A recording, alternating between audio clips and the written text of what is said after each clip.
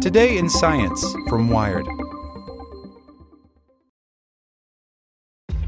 This episode is brought to you by ShipStation. You know, some things take a lot of work, like sending little robots to far-off distant planets. And just as that's challenging, so too is running a successful e-commerce business, especially when there's so much to do. So I want to introduce you all to ShipStation. Now, I love using ShipStation because of its easy-to-use dashboard, which makes managing orders and printing labels a breeze and super smooth. Oh, and the customer service is just out of this world. It's exactly what you need to help grow your business. Sign up for your free 60-day trial at shipstation.com/technews. That's shipstation.com/technews. Hello, it is your partner, Big Boy, interested in giving back to your community while making new connections in your neighborhood. Introducing Neighbor to Neighbor, a California volunteers network that empowers you to take action, contribute to local needs, and be a part of something bigger than yourself. Visit ca-neighbors.com to learn more about how you can get to know your neighbor and strengthen your community. Neighbor to Neighbor, it takes a neighborhood. Hello. Hey there, this is the spoken edition of Wired.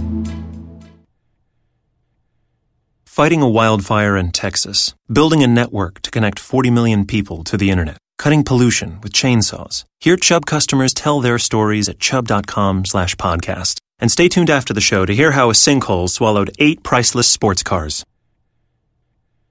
For scientists predicting sea level rise, wind is the biggest unknown, by Megan Multaney. From the air, the largest glacier on the biggest ice sheet in the world looks the same as it has for centuries, massive, stable, blindingly white.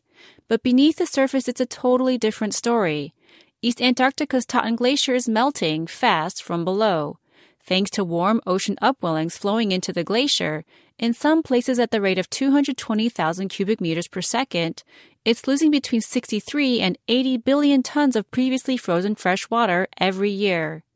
This matters because Totten Glacier and its ice shelf are the only thing keeping an area of ice larger than the state of California from breaking up.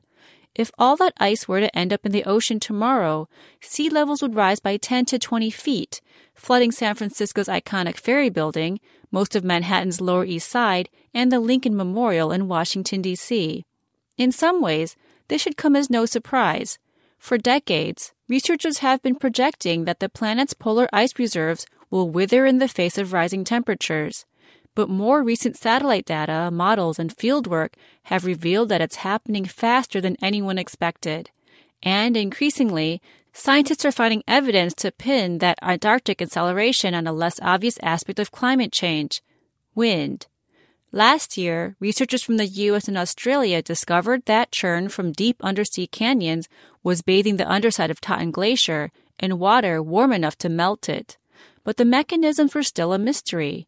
On Wednesday, they published a study showing that westerly winds blowing off the coast of Antarctica are driving the upwelling and leading to faster ice flow on the glacier. To get a feel for why that's not normal, it helps to understand what's going on at the ocean-ice interface. As glaciers and ice shelves melt, they deposit their cold, fresh water onto the ocean's surface where it sits above warmer, saltier, denser water.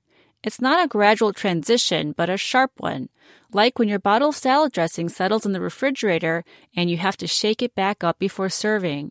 That line is called a thermocline, and scientists can measure exactly where it is in the water column. If it rises up to where the glacier is, that's when you get melting. By comparing satellite images with oceanic wind records and water temperature and salinity data streaming in from a sensor floating nearby, the team was able to track the thermocline at Totten over time. They found that when the winds blew strong from the west, warm water rushed up and into the glacier. When the winds blew from the east, the thermocline sank back down and melting ceased.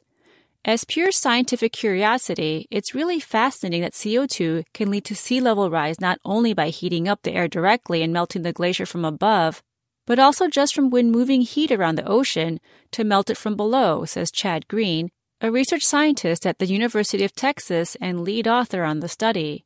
But then, of course, there's a gloom and doom component to this discovery as well. That's because westerly winds along the East Antarctic coast are projected to get a lot stronger over the next 100 years. Gerald Meal, a senior scientist at the National Center for Atmospheric Research, explains that increasing concentrations of greenhouse gases aren't just raising air temperatures. They're shifting and intensifying the westerly wind belt that circles Antarctica. Future climate projections show an even stronger positive phase of the southern annual mode, which means stronger surface west winds occurring further south, he says. That would drive those winds closer to Antarctica and provide an ongoing mechanism for melting more ice and producing greater sea level rise. And not just a little bit more ice, but like a lot more ice. That's thanks to some topographical wonkiness unique to Antarctica. The bedrock on the southernmost continent doesn't slope up like a mountain as you go from the coast to the interior. Instead, it tilts downward, in places even dropping up to a few miles below sea level. Invading waters would quickly flow downhill, seeping further and further inland and causing ever larger hunks of ice to flow faster out into the ocean.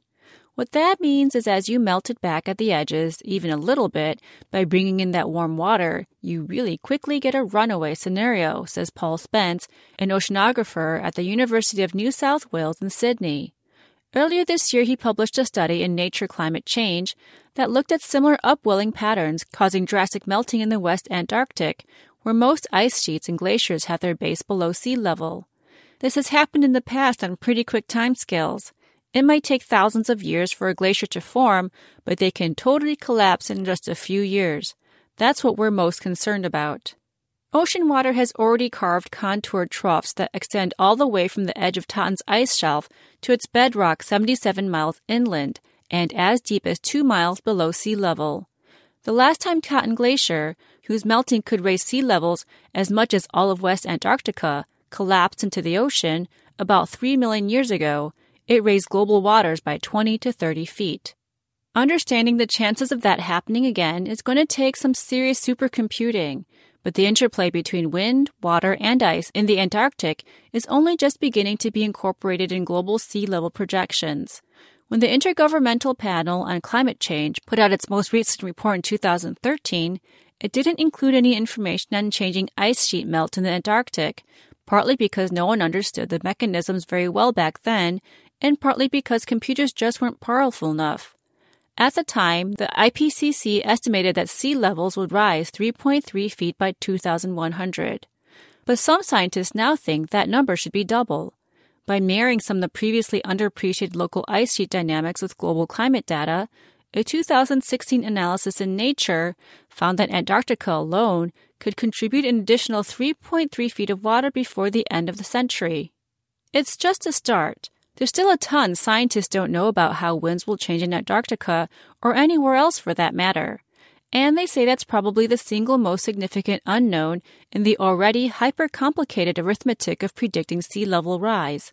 Does the flap of a butterfly's wing in Brazil set off a continent-wide collapse of ice into the Southern Ocean? Maybe, but only if it blows from the west. This podcast was made possible by Chubb. Hear how a sinkhole opened up under the National Corvette Museum right now. Betty called me at 6 in the morning. She thought it was a fire. It was worse. A sinkhole opened up under our museum.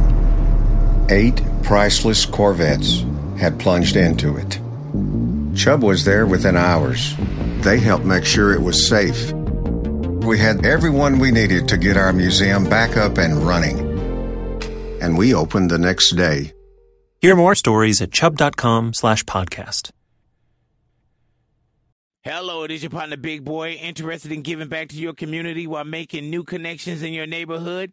Introducing Neighbor to Neighbor, a California volunteers network that empowers you to take action, contribute to local needs, and be a part of something bigger than yourself.